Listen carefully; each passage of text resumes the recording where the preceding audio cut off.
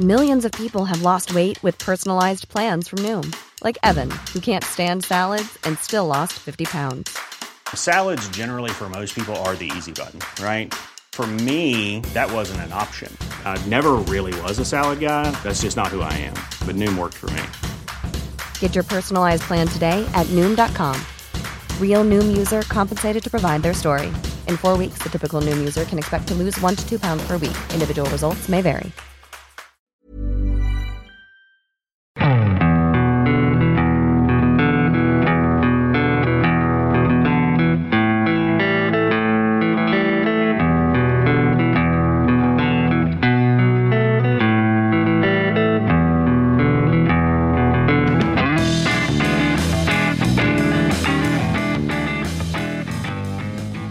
Hello and welcome to the Second Tier Podcast. I'm Ryan Dilks and I'm joined by the Malky Mackay to my Liam Richardson.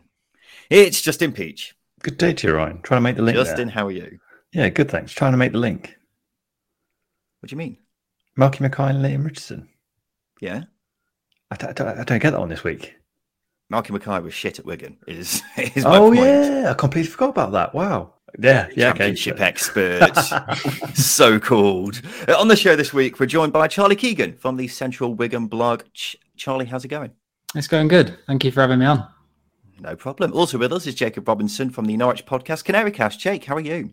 Yeah, I'm looking forward to just being able to vent to gents this afternoon because, I remember coming on the start of the season and nothing has changed. I've seen a lot of what you've said recently. Completely agree. I'm just looking forward to just venting before the World Cup starts because the biggest positive is to have to watch Norwich for a good 3 weeks, which is glorious news, to be honest with you. We always say this when we have guests on the show. It's kind of like therapy for when your team's not doing very well. You just tell us all your problems and we can just discuss it and get you through the hard times that you're going through. But welcome to the number one Championship specific podcast, the Second Tier. Thank you for joining us wherever you are. It's the final round of games before the Championship takes a break for the World Cup. And we've sure gone out with a bang, including some unbelievable goals. But we'll talk about all the games in the Championship from the weekend, discuss some of the news from the past few days, and finish off with Simon Grayson's Hateful Eight right at the end. So a stoppage time winner gave Middlesbrough a huge 3 points away at Norwich. 2-1 it finished. It was a great game for the neutral, Jacob. How was it for you? Middlesbrough deserved it. That's the best way of putting it. Norwich for the first 20 minutes, first 5 minutes, Middlesbrough were really good, kept the ball really well. Michael Carrick, you can see what the philosophy is there. I think quite a few people have already seen. I know you guys were tipping them early on. I think a lot of people were. You see that group of players that's good enough to be more than comfortably top six. I just think Wilder not wanting to be there and all that kind of those links with Bournemouth, whatever it was, it seemed to be a bit of a toxic atmosphere. Carrick's got in, clear philosophy. Then Norwich actually decided to turn up. I think the players actually felt, let's give this a go today. For the first 25 minutes, got the goal. Pookie should have scored beforehand. Then Sargent scored. He's probably one of maybe two players that we'll go on to it later, that Norwich have actually probably looked all right this season alongside Gabriel Sara and improved rather than regressed. Sargent, great finish. Looking forward to seeing him in the World Cup. Hope he starts actually because he's a really good lad. You can see that. And then, after the goal, we had a couple of other opportunities. Then literally Middlesbrough tweaked it, dropped back a little bit rather than being really high. Could realise that Lenihan was on a yellow card, didn't really want to get him sent off. And we just completely sat back and allowed them to keep crossing. They deserve the goals. The goal from McGree is incredible. He played really well on the day and, again, deserves to go to World Cup because he's incredible. And we just deserve to lose. I'm kind of glad we did lose just because I just want Smith gone now. It's just never been a more unanimous kind of fan kind of all-togetherness, really, to be honest with you. That it's unfortunate. He seems like a nice enough bloke. He's all right. He's very dull. And Norwich very dull. You look at him on the sidelines, hands in pockets. His team kind of epitomised just the way he is. He's very dull, very brummy, very just, very meh. We're really rubbish. We're not going up this season with him. Yeah, going back to that McGree wonder goal, but Justin, scissors kick, 20 yards, right in the top corner. Talk me through that one, Justin Peach. Yeah, we don't see scissor kicks very often. I think the angle I saw it on was behind the goal. So it looked even better, and you just got the full aesthetic of it. It was an absolutely beautiful goal from a player who's growing in confidence. He's that dynamic on the left hand side with Ryan Giles is working really well, because you saw McGree drift inside, and obviously that's going to create space for Giles to put balls into the box. But McGree drifting in from the left hand side to find the positions he's in is what he's very good at. He's very good at finding space, and he's got that quality. I don't think his goals or assist record really back him up, but he does have that ability when he's in full confidence, and he's getting to that under Carrick. And just a scissor kick, scissor kicks one of the best kind of volleys, I think. If it's crashing off the underside of the bar, it's a good volley. But if it's a scissor kick, I don't think you can beat it. It's a beautiful goal. Yeah, Jacob, you've already had a good vent about Dean Smith so far, but I want to dive in a bit more. There were deafening boos. I'm ready to go. There were deafening boos after this game from Norwich supporters. Why do Norwich fans dislike the job that Dean Smith is doing right now so much? It's just very, very average. I think the first thing you do when you go into a football club, or I envisage, get the fans on side. Like, I think there's always been that very, especially with Daniel Farker. I know Norwich fans will be listening to this going, he's blabbering on again about the past, but he just culminated. The whole club just came together because he made it an atmosphere. Under Alex Neil, it was very similar, to be fair. The club just had kind of got relegated, and it was kind of just, it had a load of good players, good championship players who should be doing better. They just kind of waned away. Daniel Farker came in, and we actually got a clear philosophy. Stuart Webber, again, could go in a completely different direction and talk about how what he's done and how he's changed. And he's gone from being so open and so honest about what his plan is for this football club, what we're going to do, to being like, I'll probably leave. This is before COVID. Probably leave at the end of the season and then go abroad or do whatever. COVID stopped it, and it just kind of seems like he's here, he's there. He's just he's here because he's got nowhere else to go. His missus on the board. Delia loves those two as a kind of a couple, and it just all seems a little bit like mates are here because they like one another. And I don't really know what the job's being done. Mark Antanasio is coming in as a American investor, so that'll be interesting to see if there's any kind of shift there. But Smith in general, he just hasn't got kind of a personality with the fans. He hasn't got us on side, and the football's very, I can't really explain it. There is no style. There is no. I loved watching that Brentford team under Dean Smith. I've really enjoyed kind of watching that. I wouldn't want to say plucky because they had good players, but they developed players. You could see a clear style of play. Griffin Park was nice and tight and compact. No one ever wanted to go there. And whilst they're a bit patchy here and there, you could see there was a clear plan. But I really don't understand it. I think he's very handbrake. Maybe that's from the time at Villa, trying to keep them up. And just, we're very handbrake, very on the back foot. Players are regressing. Max Aarons doesn't look anywhere near the player he was a couple of years ago because he's not really being allowed to attack. Timu Puki's not being... oh my goodness, when I see Ben Gibson or Grant Hanley smack it up to Timu Puki one more time this season, I think I might just have a mental breakdown because it's just like, what are you doing? You can see even he's frustrated. It's all kind of square pegs, round holes. And I don't know if you can tell, he's just not very happy with everything at the minute. Yeah, and you'd imagine that with the World Cup break coming up, that'll be the ideal time to change a manager, wouldn't it? So we'll have to wait and see. Well, speaking of managerial departures, Wigan played their first game since Liam Richardson was sacked this weekend. He'd only just signed a new 3-year contract 2 weeks ago, so very strange. Whatever the case, the Latics bounced back to beat Blackpool 2-1. Charlie, how was the game? It was a good game. It was good. I was nervous when the team selection got put out. Obviously, we were under the management of our two assistant managers, James Beattie and Rob Kelly. So naturally, the team's only going to be selected very similar to what it was usually. They're not bringing any new ideas in. And so I saw that we went for another 3 at the back, 2 wing backs, and then we went for 3 in the midfield and 2 up top because our top scorer, Will Keane, pulled up with a groin pull in the game before. So it was obviously going to be a huge loss. We had to adapt to how we would play without him.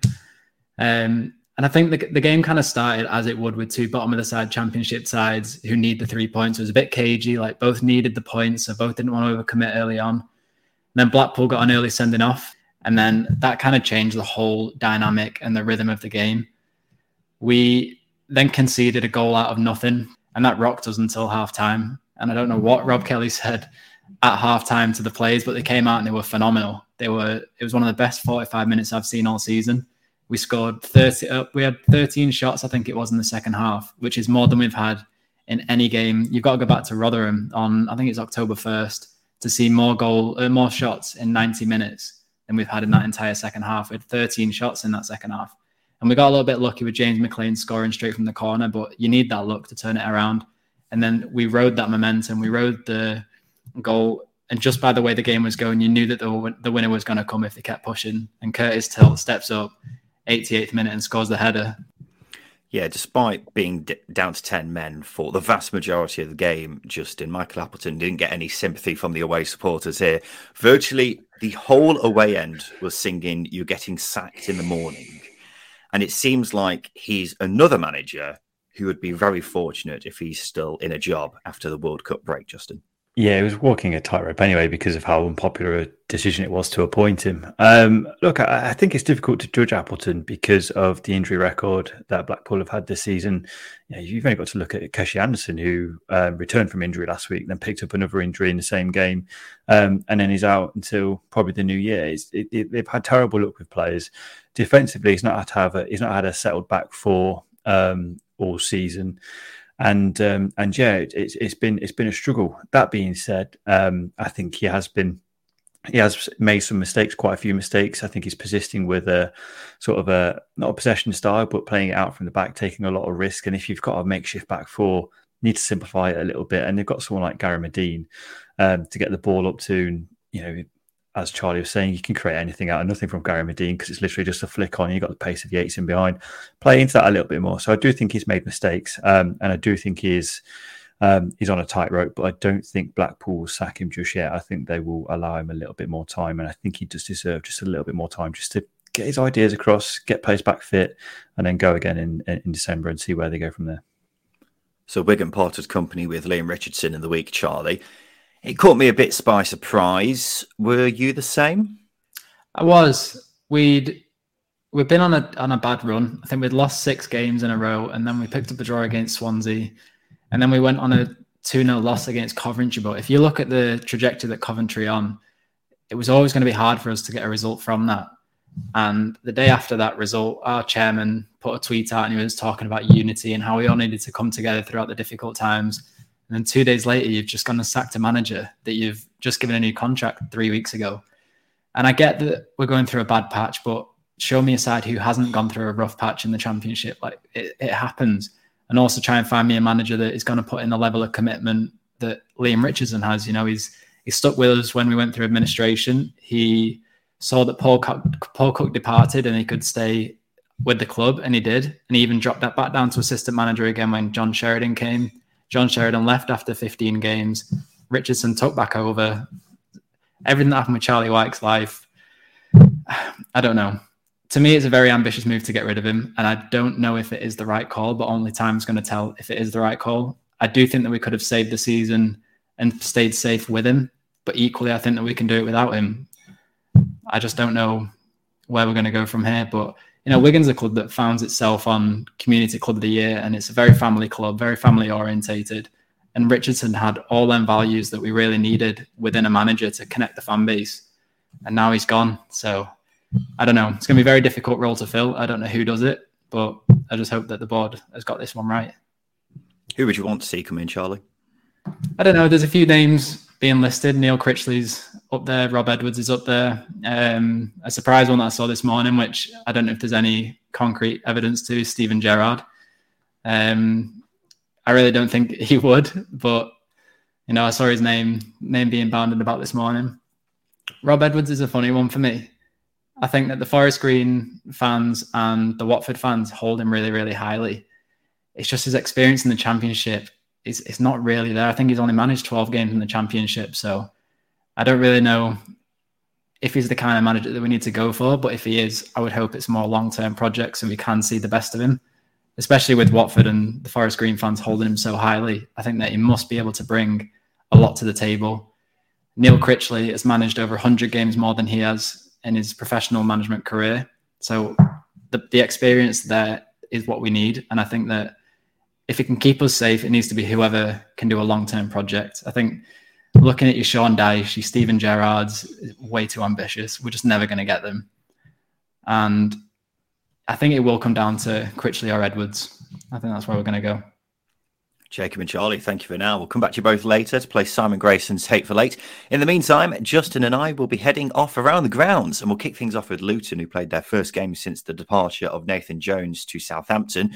Mick Harford was in caretaker charge as the Hatters drew 1-1 with Rotherham. Ian Robertson's from We Are Luton Town. Ian, how was the game, first of all? The game itself was quite distinctly average. You know, a lot of heart and endeavour from both sides, but lacked the quality. I think it was obviously a victim of the schedule for both teams, really, and a draw was kind of the right result. We peppered all day, but just didn't have the quality in the final third, that final pass to equalise after they scored in the first minute. It's easy to say we were unlucky. I don't think we were. We didn't show enough quality, really, but we did deserve the goal. We kept going at it all game, and in the end, we did get the equaliser, and I think both teams will say, "Oh, that's a fair result." Rotherham themselves looked pretty strong at the back, similar to us, set up for the counter and defend really well, quite resolute. But like I say, both teams really suffering with injuries and fatigue. I think the rest has come at the right time. So Nathan Jones left Luton to go to Southampton in the week. Ian, what's your reaction to that? Yeah, obviously, a lot has changed since we last spoke, which wasn't that long ago, and Nathan Jones has earned his, quite rightly, richly deserved move to Southampton.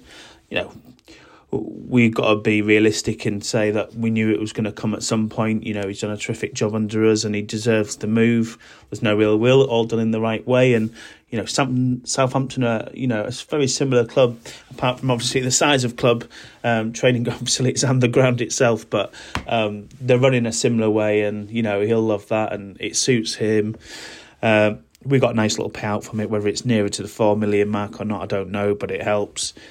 Yeah, I think it's a good move for him, and whether he keeps him up or not, I think he'll do well there, and they'll stick with him. So, best luck to him, and it's all about us looking at who we want next. And now, of course, the search is on for a new manager. So, who would you like to see come in?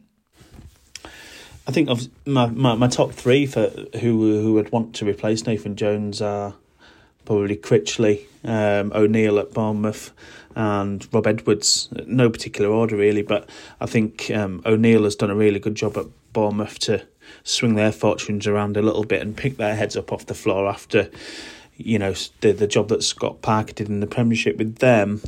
He's done a really good job, I think. If they're in the Championship, I think they offer him the job, so that says a lot. Critchley, one of the top 16 highly qualified coaches in the world, did a really good job at Blackpool, so he's a good candidate, and I really like Rob Edwards as well. Did a good job at Forest Green, and I don't think he did a bad job at Watford either, but I know a lot of Luton fans wouldn't like him, but I do think he suits us, so either of them three would be great for me. I think maybe O'Neill, I think, is front run at the moment. Cheers, Ian. Justin will talk more about the latest with Luton's search for a new manager in the news. Rotherham went ahead early on. Luton spent much of the game knocking on the door and eventually equalised with a bit of fortune from Luke Berry. Yeah, he's a player who's impressed me every time he's played, and he's not really played that very often, but his goals to game record is very, very good. But I think after an emotional week and a relatively below par performance against Stoke, I think this was a good performance from Luton, and I think scoring in the last minute through Luke Berry, I think it will certainly send Luton fans relatively happy going into the World Cup, and I think there should be a lot of optimism going into this international break, because it's the start of a new chapter. It should be exciting. I know it's sad because Nathan Jones has left, but it should be exciting, and I think this performance should give them a sound platform, and as I say, it should give supporters a lot of hope for going into the rest of the season. And as I say, Luke Berry's coming into form and fitness as well, which is a major positive. It's interesting that Rotherham scored after 55 seconds in this game, but then Luton equalised in the 90th minute. I wonder if there's ever been a greater disparity in terms of when the only 2 goals in a game came. I'm assuming there must have been, like one deep into injury time, but I'd be very interested if someone could tell me when that was. But 1-6 for Luton. They've only lost twice in that time, but they've seemingly taken their foot off the gas since that drubbing by Watford. I think there are quite a few teams in the Championship who will be welcoming this World Cup break. Luton will be one of them because they haven't been in spectacular form, so I'll be appreciative of the chance to reset. Rotherham weren't in spectacular form prior to this week, but away trips to Sheffield United and Luton, taking 4 points from that.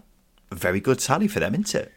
Yeah, the form hasn't been good, but I think the performances have been okay, relatively okay. I don't think they've been getting absolutely hammered. I think in terms of chances against Burnley and at times against Norwich, perhaps you could argue that, but I think they've been well worth a few more points in these last 4 games. But as you say, 2 away trips, 1 to Luton, 1 to Sheffield United, 2 really hard places to go. I know Luton's form at home this season hasn't been great, but you take 4 points from those 2 games. I think it's a major positives. And as I say, if you've got a team who have been tipped for relegation and they're outperforming their expectations, like Rotherham are, I think it's a major positive. But in this game, as you say, I think the scoring quite early, I don't know. I don't know if it's a good thing or a bad thing scoring so early, because I think both teams' game plans sort of go out the window, because obviously Luton have got to shift and get a gear on and just keep going, and obviously get a goal back. But Rotherham, I think your mindset changes. You start to try and maybe defend a lead, especially away from home.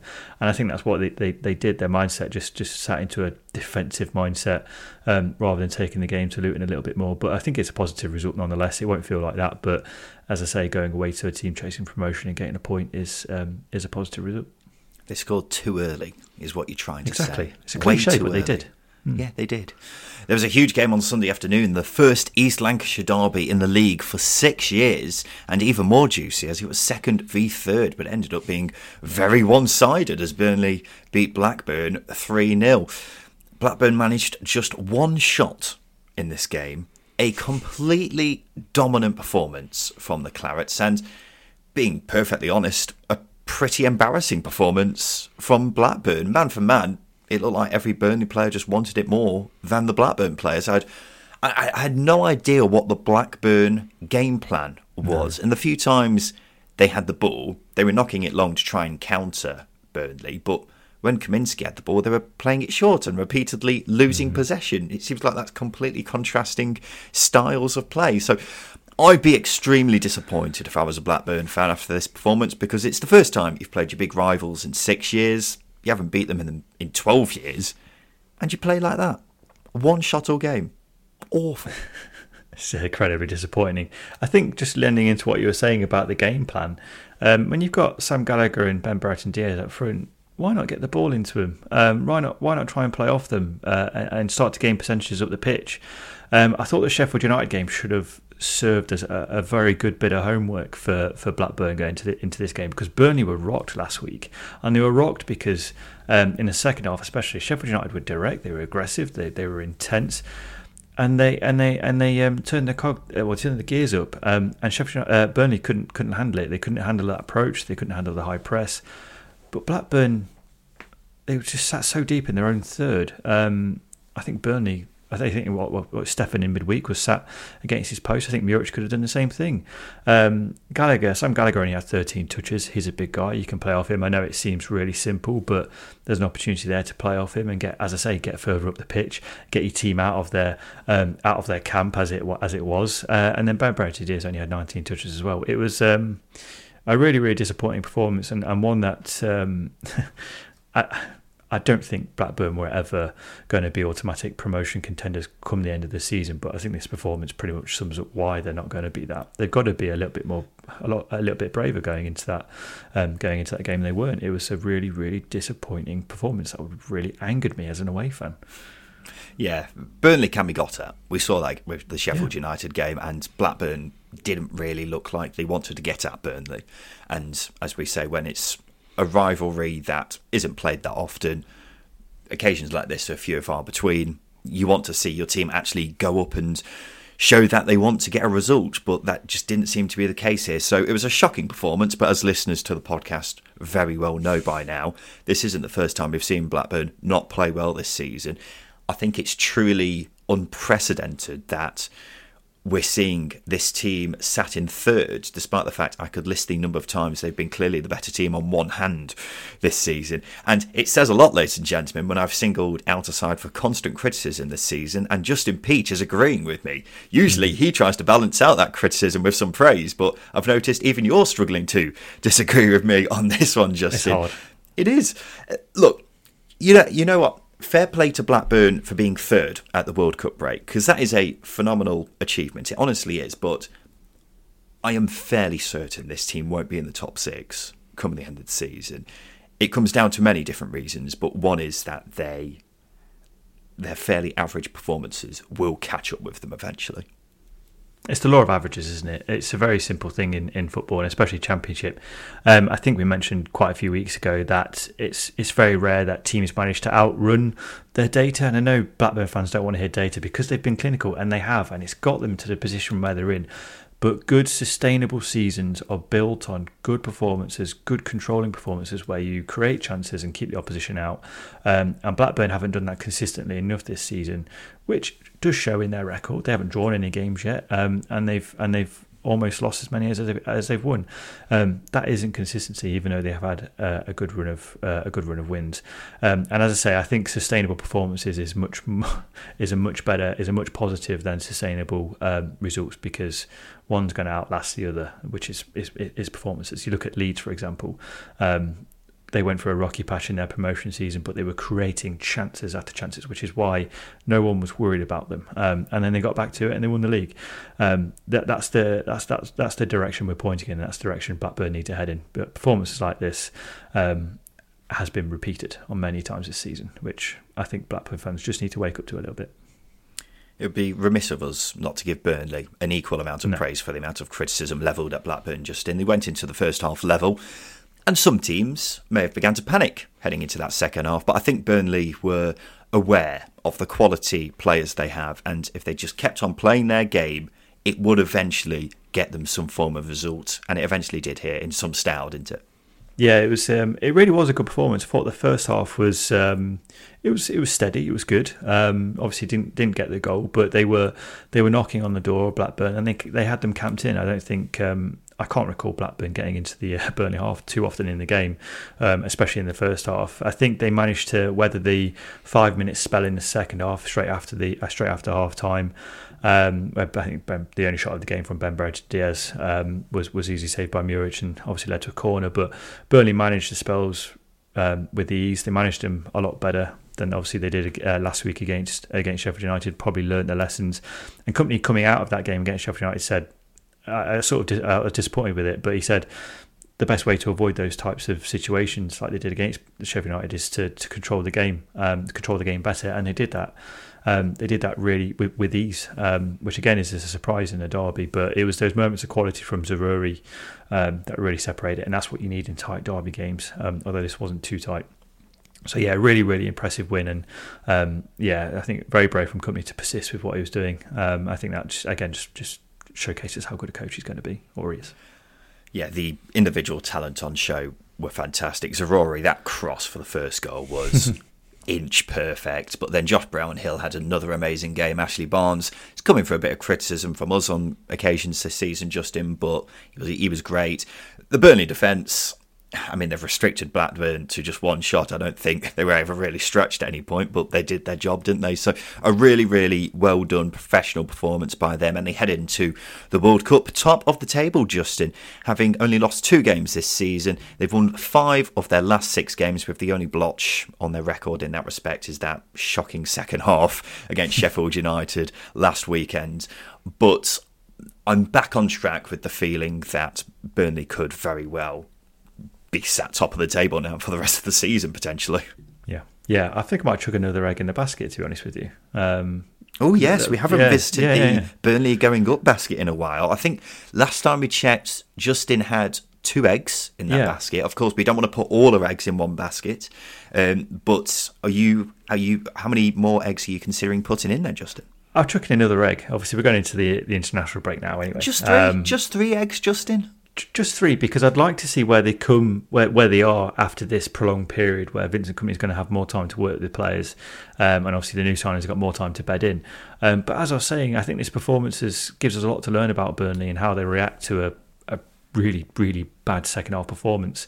And it's the making of a good team if you respond well like they did.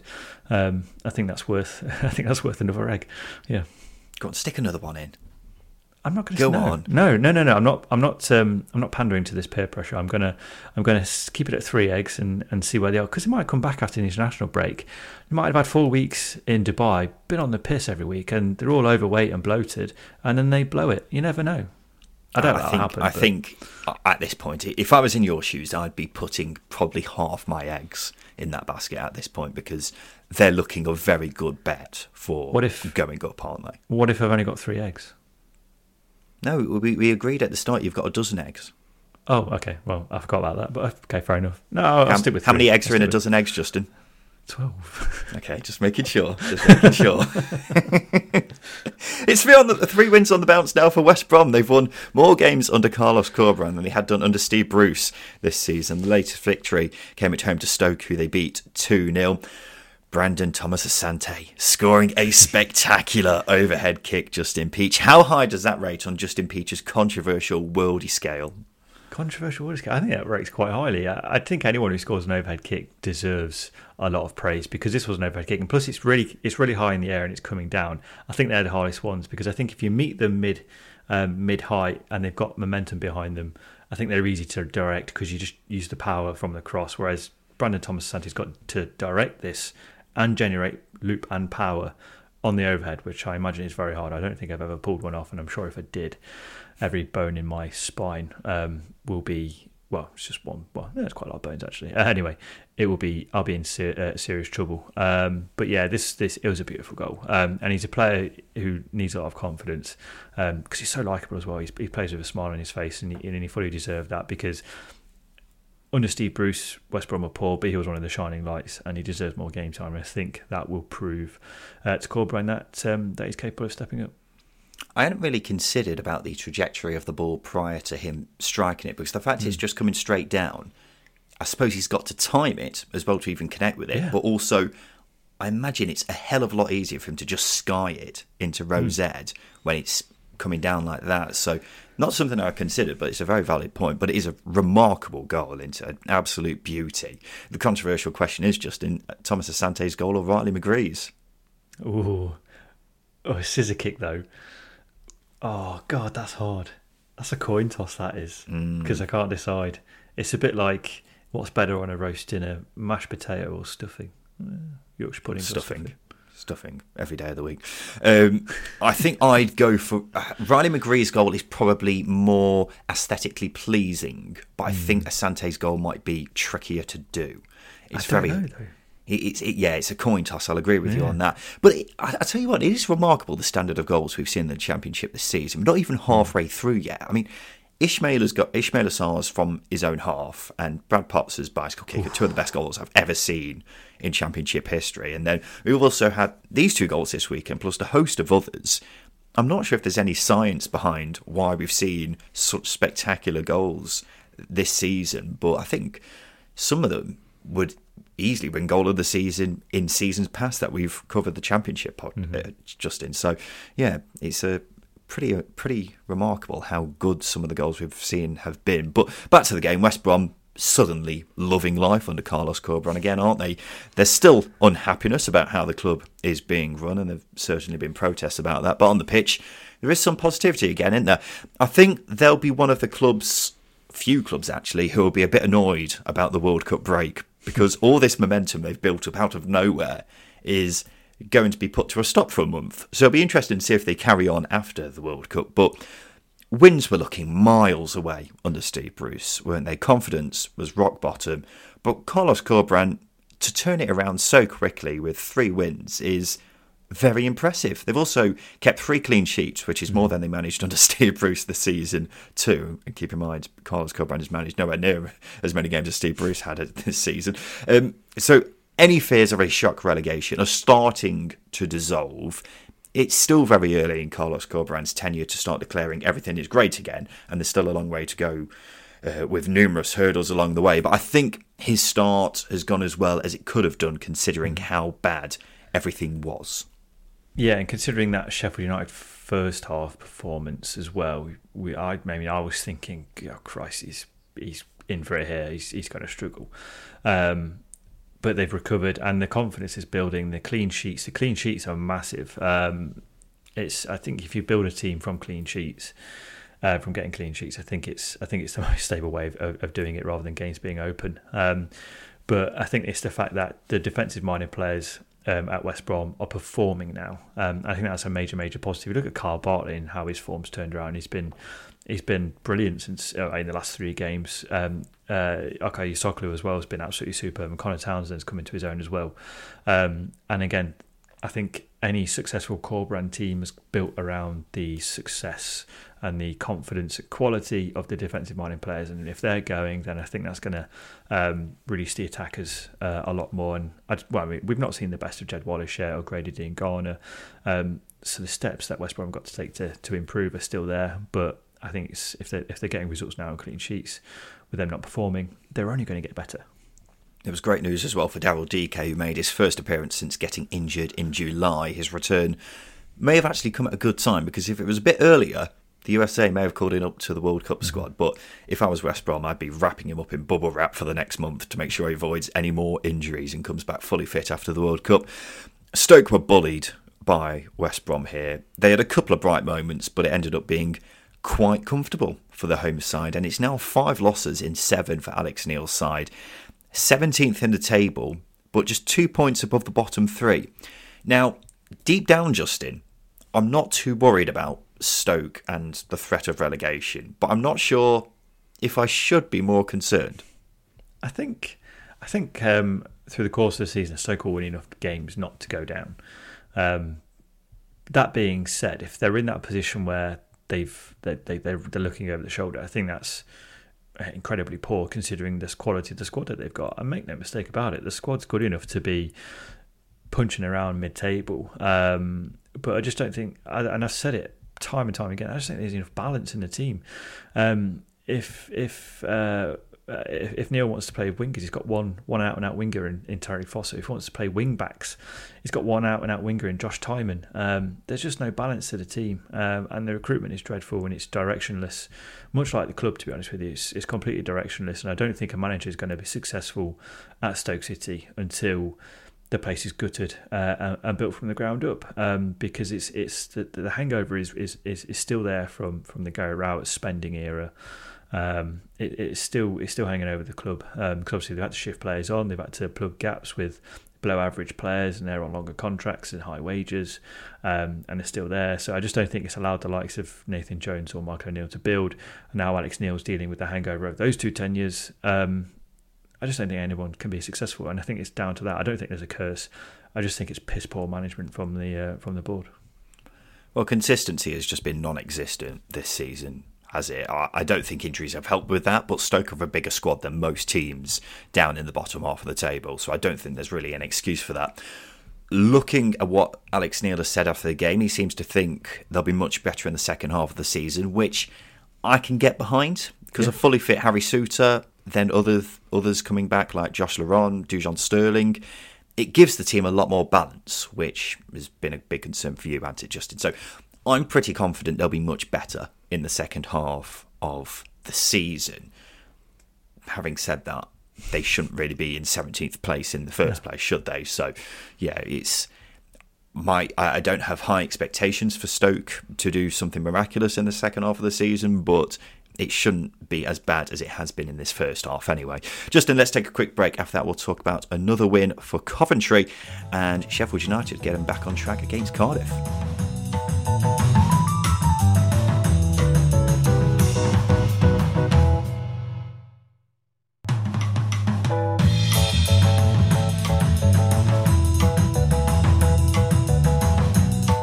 Welcome back to the Second Tier podcast. Coventry have now won 4 on the bounce after a brace from Victor Gyökeres gave them a 2-0 victory against QPR. The Super Swede, Justin, he probably should have got a hat-trick actually, but he continues to be in top form, now joint top scorer in the league. And I think Coventry might be a bit fortunate that he's not going to the World Cup to really put him on the shopping list for a few clubs if he did have a good tournament. But even now, I imagine plenty will be eyeing him up, won't they? Yeah, without doubt, he's a very good goal scorer, and I think we were saying it in midweek or in last week's episode that not only is he a good goal scorer, but he can carry the ball, he can make runs into space. He's got a lot of energy as well to press, so he can suit a variety of systems. He's a really enjoyable player to watch because, as I say, if you just get the ball into his feet, he'll just carry it. He'll just carry it. He doesn't care. He's just like that annoying kid at football training sessions where he just wants to run with it. And fair enough, he's managed to prosper into a very good professional footballer. I think he's finishing. I think I said it again like the other week. His finishing can improve, but he's still a good finisher, and he's showing that. And I think it's the first goal. If you consider this first goal against QPR, how it's just rebounding. I mean, liquid football in terms of the tiki-taka rebounds from several different players. But he's quick to it. He's alive to it, and that's a really good striker. That's what really good strikers do. They're quick to those balls, loose balls, and a similar situation with the second goal as well. Top forward and quite easily one of the best in their division. He really has got it all, and he can score all types of goals, whether it be with his head, poaching around in the penalty box, or dribbling from the halfway line by himself and then slotting it in after a long run. But he's quick, strong, can hold up the ball. He's just a marvellously gifted striker who I've no doubt will be playing Premier League football at some point, considering he's still only 24 as well, so he's got plenty of room to grow. I think Coventry will be banking on clubs tending not to splash much money in January for him to stay at the club. But if he keeps scoring and playing as well as he has been, it might only be a matter of time before a Premier League side looks at him and thinks he'll be worth it, whatever the price tag is. Because he's so good in pretty much every department, I think there'll be plenty of clubs looking at him and appreciating the quality that he's got. But it is 22 points from a possible 27 for Coventry. Remarkable. Now just 2 points off the playoffs, which is some turnaround, isn't it, considering where they were not too long ago. I think out of every side in the Championship, they're the one who will be most annoyed about the World Cup break because of the momentum they've got. But unfortunately, that's just the way it's gone, and they'll have to keep on building after the World Cup break, won't they? At the opposite end of that scale is QPR, 1 point from 5 games. I don't think they've been as bad as that form suggests, though, Justin. Mm-hmm. Unfortunately, I struggle to avoid the same old narrative with QPR, that when Elias Chair or Chris Willock don't play well, QPR don't play well. And I did ask myself before saying that, is that just lazy analysis? But the fact is that they are 2 Premier League quality players, aren't they? The rest of the side, with the odd exception, is made up of good to very good Championship players. So it's not necessarily a bad thing to be relying on your 2 best players for results. In fact, it obviously makes common sense. It's just, I think there needs to be more of a plan B for when those 2 aren't on it. Because I struggle to see what that plan B is. Now, this was a problem for Mark Warburton, and it's obviously becoming a problem for Mick Beale as well, isn't it? Yeah, I think what I would add in there is a more dynamic number 9. Lyndon Dykes is very limited in what he can do. He's a good enough player at Championship level. But if you want someone who's going to link up with the likes of Chair and Willock, you need someone who's probably a bit more mobile, probably a bit of pace about them. Because although they're a lone striker, when you've got a front 3 of Chair, Willock and whoever's in that number 9 slot for QPR, it's going to be an advanced forward 3 where they're going to be in and around the box playing 1-2s, and I think Dykes just wants crosses in the box, whereas someone who's linking up with those 2 will really, really help them. And I think that will answer a lot of the problems. Maybe Tyler Roberts was supposedly meant to be that sort of player, and he's not really kicked on as I'd have hoped, because I think he was a good signing. But I think that's the missing link for QPR, is just someone who's more dynamic in that final third than perhaps Lyndon Dykes, which is unfair on Lyndon Dykes because he's been scoring goals. But if you want to build a team around players, you've got to build them around your best players. And I think QPR are just beginning that journey probably at the wrong time. I feel like they could use a bit more in midfield as well. There's certainly areas where they can get better. Injuries also haven't helped recently, but yeah, I'd like to see just an extra man who can, inspire QPR to a win, as opposed to just those 2 all the time. George Baldock's second goal in 3 seasons gave Sheffield United a 1-0 win away at Cardiff. Not a great performance by the Blades in the first half, was better in the second half. Not the most convincing overall, but Paul Heckingbottom will take it, won't he?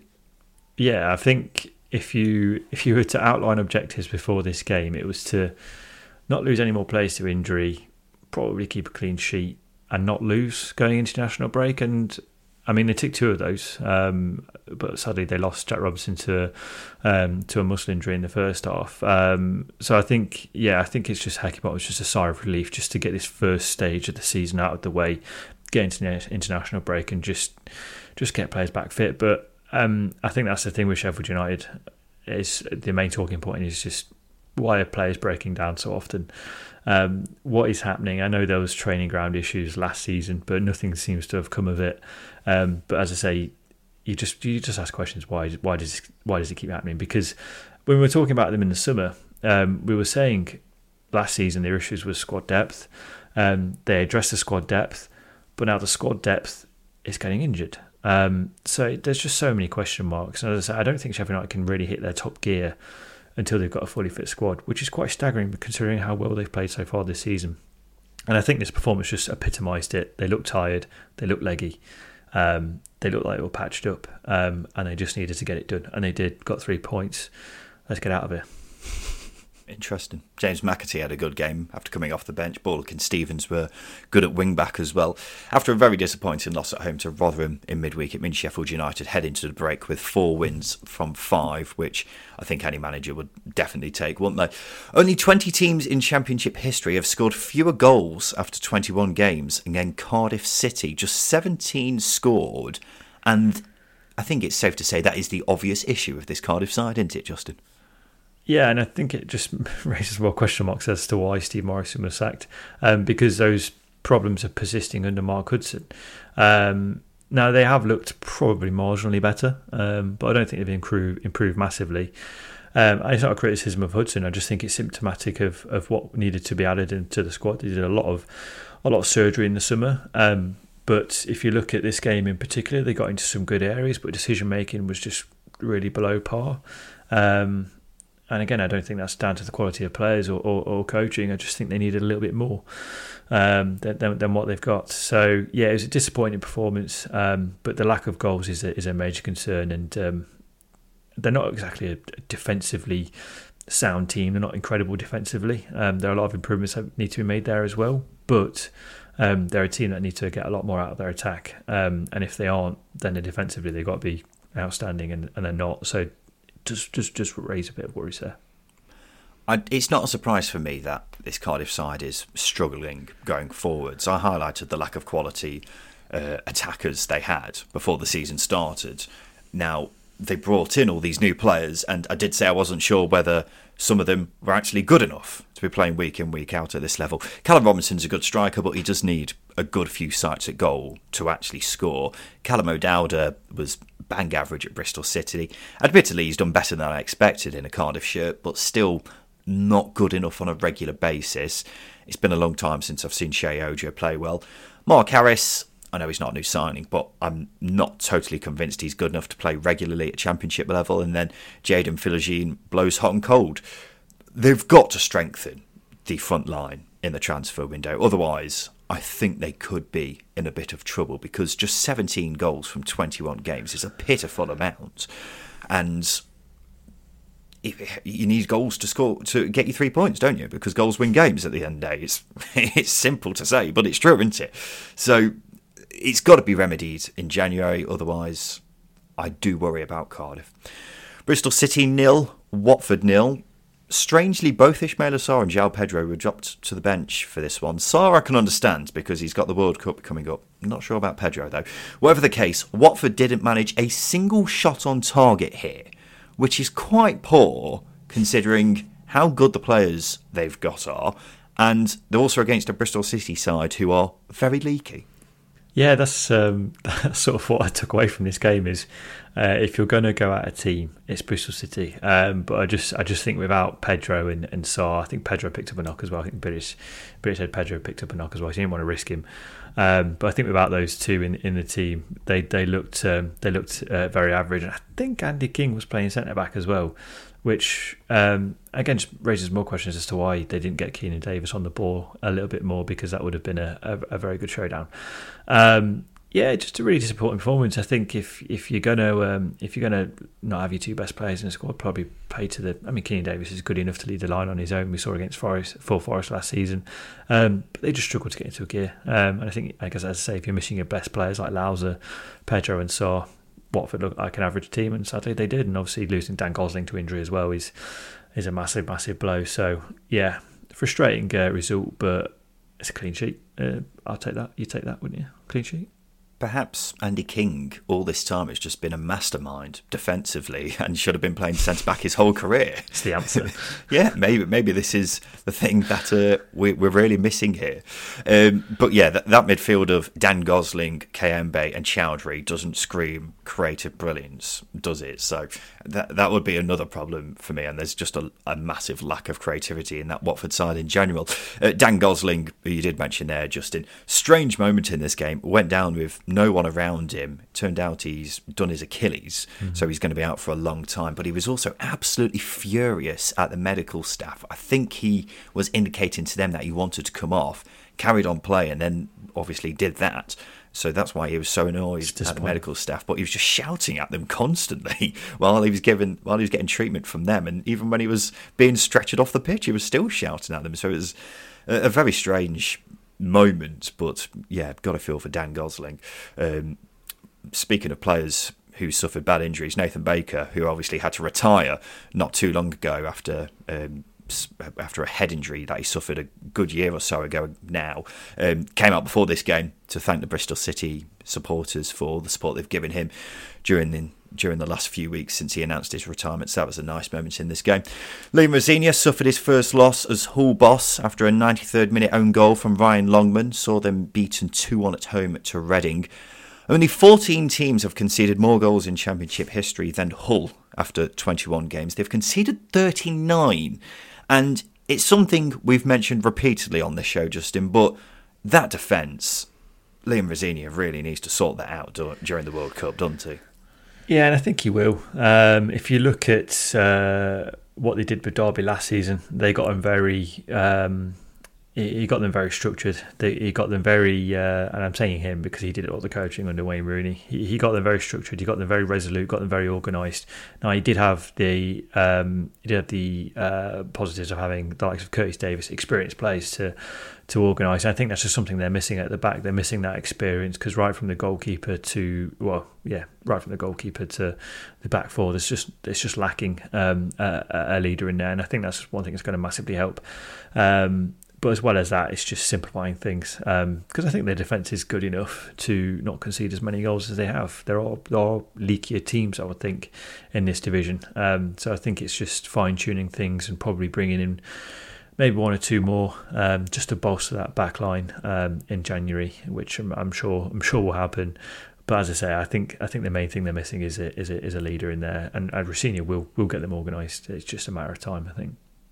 Just Reading's second win in 10 games, so much needed for them. One thing to keep an eye on, though, for Reading is I think they've got the most players going to the World Cup out of every side. Baba Rahman, Andy Yeardham, Mamadou Laum, Junior Hoylett. So it's worth saying, I'm not sure how far those players and their countries will go in the tournament. My instincts would say probably not very far, but the fact that those players will be continuing during the World Cup is interesting. Reading's look, they will get to the quarters semi-final and they will be missing for the first few weeks. Well, Rahman and Yeardham both play for Ghana, so if they were to have a good tournament, then that would be a bit of a nightmare for Reading, considering they're not flush for options at fullback, and they're both their starting fullbacks, aren't they? So that would be interesting if that were to happen. But as I say, one to keep an eye on. A Zion Fleming hat-trick gave Millwall a 4-2 win away at Preston. The Bermondsey Bergkamp, what a player he is, Justin. When Millwall brought him in, we expected him to be a good player because they spent a lot of money on him by Millwall standards. But even then, I think he's surpassed my expectations. And he's turning out to be a ridiculously good value signing. And I think if you take a step back for a second, how much they spent on him? Was it 2 million?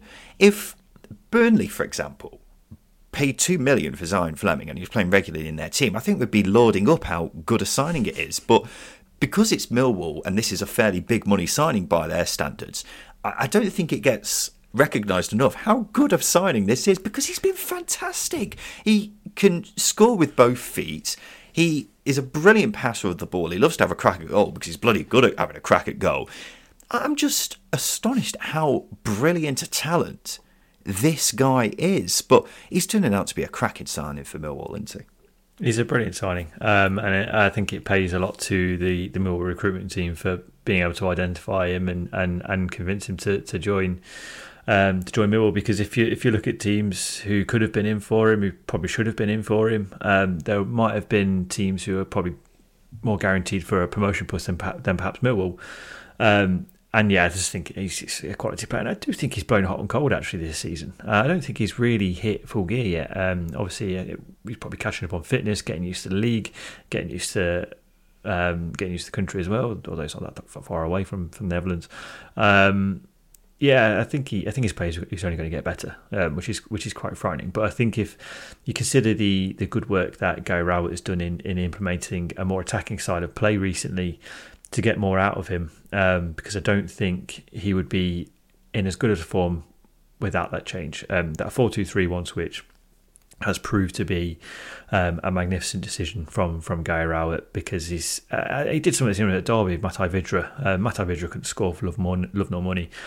Put a 4-2-3-1, him behind a front man, and he just got the golden boot. I don't think Zion Fleming will get to that point of winning a golden boot, but he certainly can push it close. He's a tremendous player, and he's playing a tremendous system at the moment under Gary Rowett.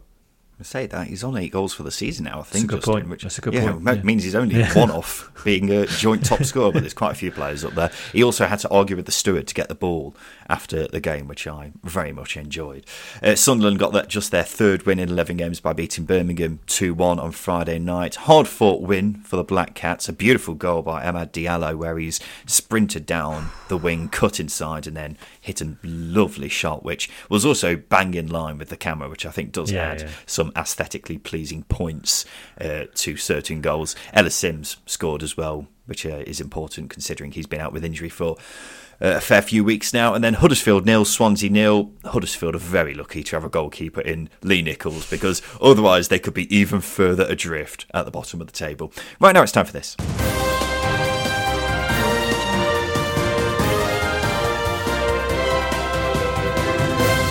Yes, it's time for the news, and Liam Richardson has been sacked by Wigan after picking up 1 point from 7 games. It comes just 2 weeks after they gave him a new 3-year contract, and that's very strange, Justin.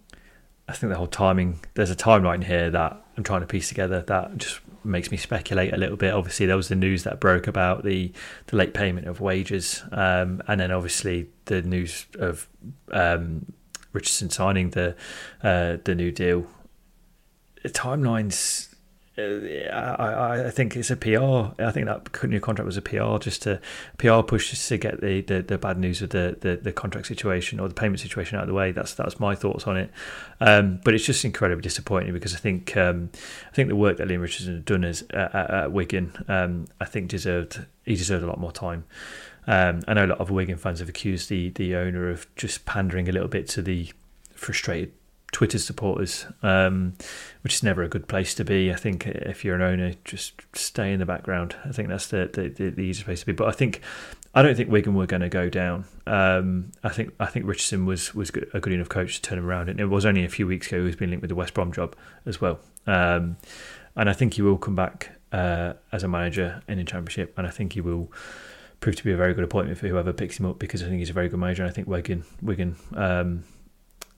have shot themselves in the foot a little bit. I'm not sure I agree, Justin. I think Wigan were on a one-way course to relegation. Now, I don't think that's necessarily Richardson's fault, because I think the business that they did in the summer just wasn't enough. They only signed a handful of players, and even then the players they did bring in were more just kind of squad players as opposed to first-team options. So maybe he's not at fault for that, but you just have to look at the run of form that they're on. It's just been shocking. I don't think they've been playing as badly as the form represents, but at the same time, something's got to be done. Otherwise, Wigan will go down. And when you're running a football club, you can have all the respect for what a manager has done. I mean, Richardson did a fantastic job in getting this Wigan team from when they were in administration to back into the Championship in the space of a season and a bit. But at the same time, the hierarchy at the club, their first and foremost priority has got to be to keep the club in the Championship, and it just didn't look like that was going to happen with Richardson. So it depends on who Wigan get in next. I imagine they've got options in mind. I've seen Neil Critchley linked with the job. That would be a fantastic appointment. But at the same time, I'm more on the side that I think this probably was the right thing to do for Wigan, just because of how badly things have been going recently. Because I was penciling them in for relegation, so there needs to be a change. Who they bring in is obviously the next crucial thing, but at the same time, I think you've got to have a lot of respect for what Liam Richardson has done for the football club as a whole. Doesn't necessarily mean that he gets to keep his job for the foreseeable future just because of that. Nathan Jones's departure from Luton to Southampton has now been confirmed. I said on Thursday that it would get announced after we finished recording. I think it quite literally got announced as soon as we finished recording. PA are reporting that St Mirren boss Stephen Robinson is one of those under consideration for the job, along with ex-Blackpool manager Neil Critchley and Cambridge's Mark Bonner. Stephen Robinson, Justin? Nope. Don't do it. Why? Because he underwhelmed massively at Morecambe for starters.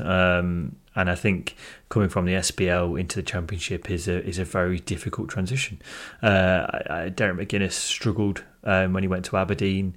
When he went to Bristol City quite a few years ago. I just don't think it's an easy transition for managers to make. And I think sometimes speculation can get carried away when certain managers are doing well in Scotland. Jack Ross is another one. Sunderland struggled. So for me, I'd avoid. I think there are better candidates than Stephen Robinson. Are you just tarring every Scottish manager with the same brush then? No, I think he did a really poor job not a really poor job, but I don't think he was great at Morecambe. And then he went back to Scotland. So for me, I would just avoid it. It's just Stephen Robinson's managerial career in isolation isn't massively overawed with success like someone like Neil Critchley, who has proved to be a very good coach at this level, and Rob Edwards, who's probably got maybe better credentials than for a championship job anyway, better credentials than someone like Stephen Robinson. Fair enough. Mark Hodgson has now been confirmed as the Cardiff manager until the end of the season. Cardiff haven't announced it, but that's what he's told local media, so that's a bit strange. Blackpool striker Jerry Yates has won Player of the Month for October in the Championship. It's after scoring 7 goals in 7 games. Burnley boss Vincent Kompany won Manager of the Month after getting 18 points from 8 games and no losses. Footy Insider says Rangers are interested in making QPR boss Mick Beale their new manager. It as pressure grows on Gio van Bronckhorst up north. Would that be a good move for Beale, Justin, swapping Rangers for Rangers? I don't know. It's no. I think Beale will stay at QPR. I think he's already committed to that for a while, because you can't say he's not going to jump ship at one job and then jump ship at the next job. I think that's a pretty strange thing to do. He's a very good coach. I know QPR are going for a sticky patch at the moment, but I rate Beale very high, and I think if they do add well in January, I think they'll be up there for a promotion push this season. It's just whether or not they can get it right in January. That being said, it's a different kettle of fish when you go up to Rangers in Scotland. I was just bad-mouthing Stephen Robinson and Scottish football, but it is a completely different environment going to the big clubs. 18 of England's 26-man squad for the Qatar World Cup have played in the Championship at some point in their career. I actually found it very interesting this week, just in seeing which academies the players came from. There are more players in the squad from the Sheffield United Academy than any other academy in the country, and then 2 of them came from Coventry, 2 from Sunderland.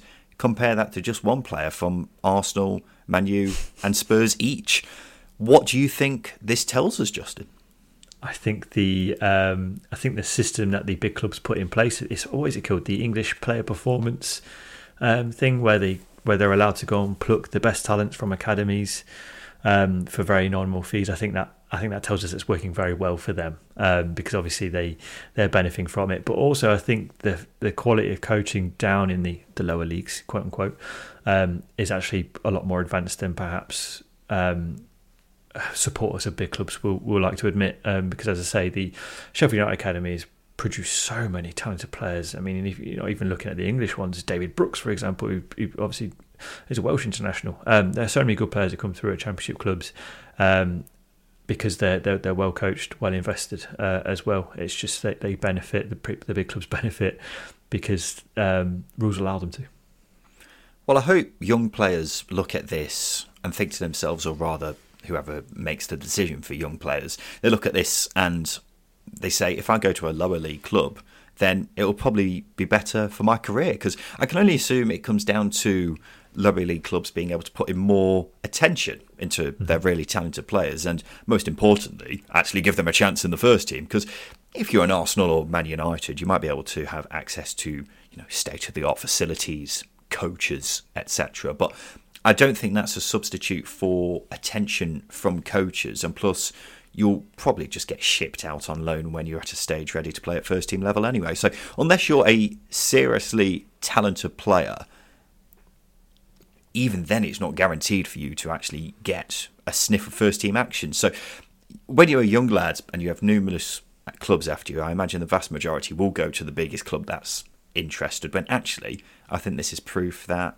players should reconsider that. But let's finish off, Justin, with a surprise fan of Championship football. Footballing legend Roberto Carlos has revealed he watches the second tier on a regular basis and has recently seen games involving Birmingham and West Brom. He watches them from his TV in Madrid, which I found quite interesting. Do you think he might listen to the old second tier pod? If you do, Roberto, then feel free to get in touch. We'd love to have you on. Obrigado. I don't know what that means. Now it's time for the polls. This is the part of the show where we have 3 questions that we give the listeners on Twitter because we want to get their thoughts on everything to do with the Championship. Firstly, will Burnley and Sheffield United be the top 2 coming the end of the season? Yes or no? I can see it happening very easily, yeah. I struggle to see anything else happening at this point, I think, Justin, unless Watford and Norwich pull their fingers out in the second half of the season. 66% of people said yes, 34% said no. Is it time for Dean Smith to go, yes or no? Listening to Jacob's passionate rant, therapy session, I think yes, I think it's the right time, yeah. I don't think the job he's doing deserves the sack, but I think it's got to the point where fans have made their minds up, and I don't think there's really a way back from that point, if you see what I mean. 55% of people said yes, it is time to go. 45% said no. And finally, who's going to win the World Cup? Argentina, Brazil, England or France? I've picked the 4 favourites with the bookies there. There are the 4 favourites with England, Argentina, Brazil. Brazil's squad is fantastic, isn't it? It's so well balanced. I can't see anyone other than Brazil. I'm between Argentina and Brazil. I think one of those two are much more likely to win it than a European nation, and I think that's mainly down to the quality of both the squads, but also because I think there's a sense of destiny with Messi and Neymar that to finalise their careers, get a World Cup on the old CV. I'm edging more towards Argentina just because Messi's in such fantastic form at the moment. But 35% of people said Brazil, 32% said Argentina, 25% have faith that it's coming home, and then 8% said France. Right now it's time for this. Hi, Simon Grayson here.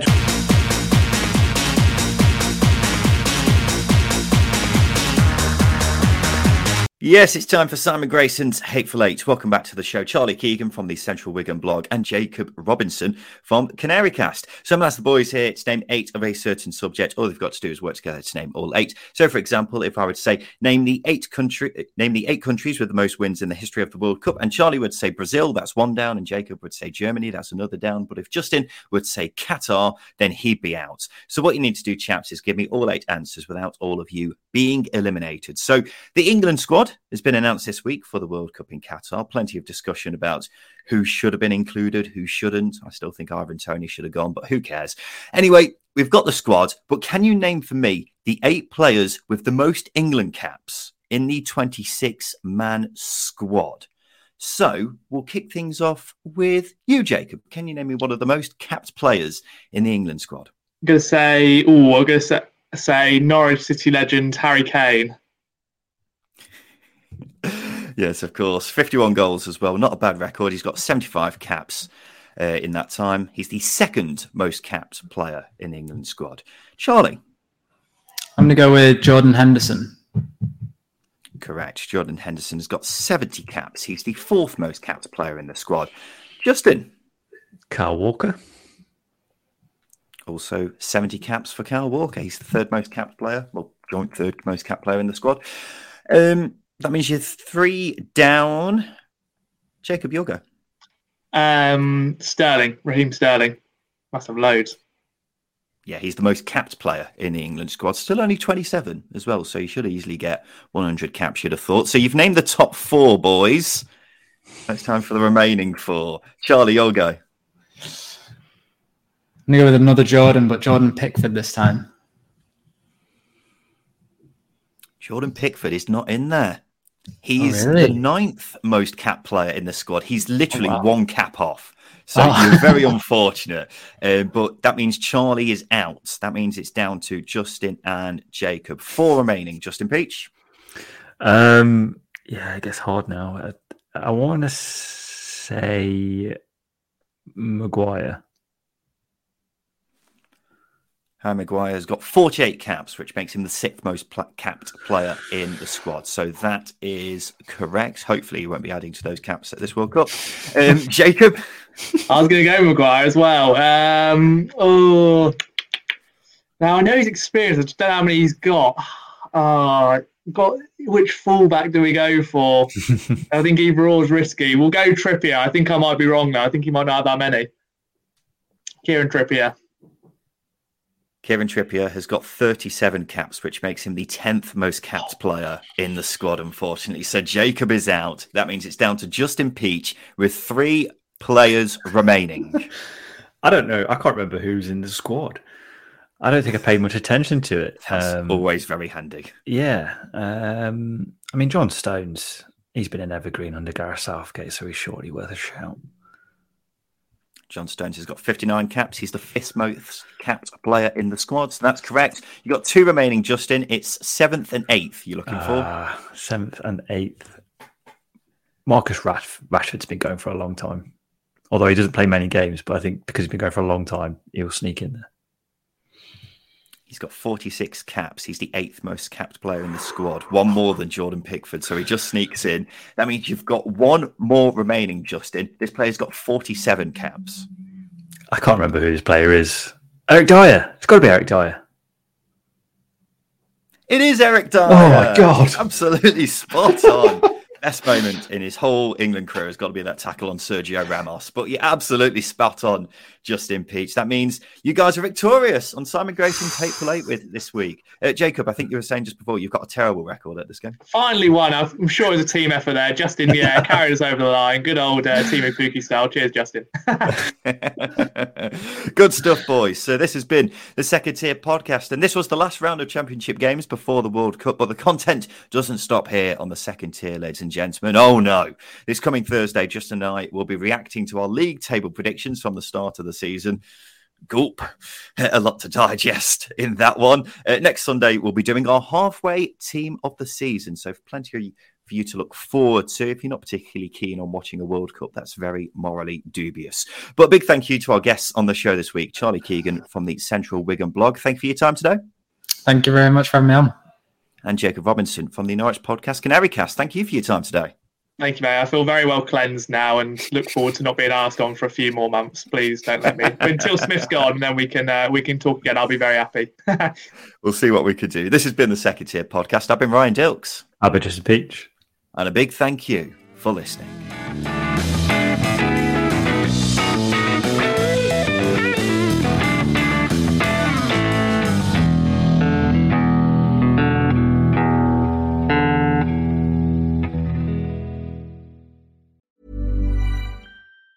Planning for your next trip? Elevate your travel style with Quince. Quince has all the jet-setting essentials you'll want for your next getaway, like European linen, premium luggage options, buttery soft Italian leather bags, and so much more. And it's all priced at 50 to 80% less than similar brands. Plus, Quince only works with factories that use safe and ethical manufacturing practices. Pack your bags with high-quality essentials you'll be wearing for vacations to come with Quince. Go to quince.com/trip for free shipping and 365-day returns.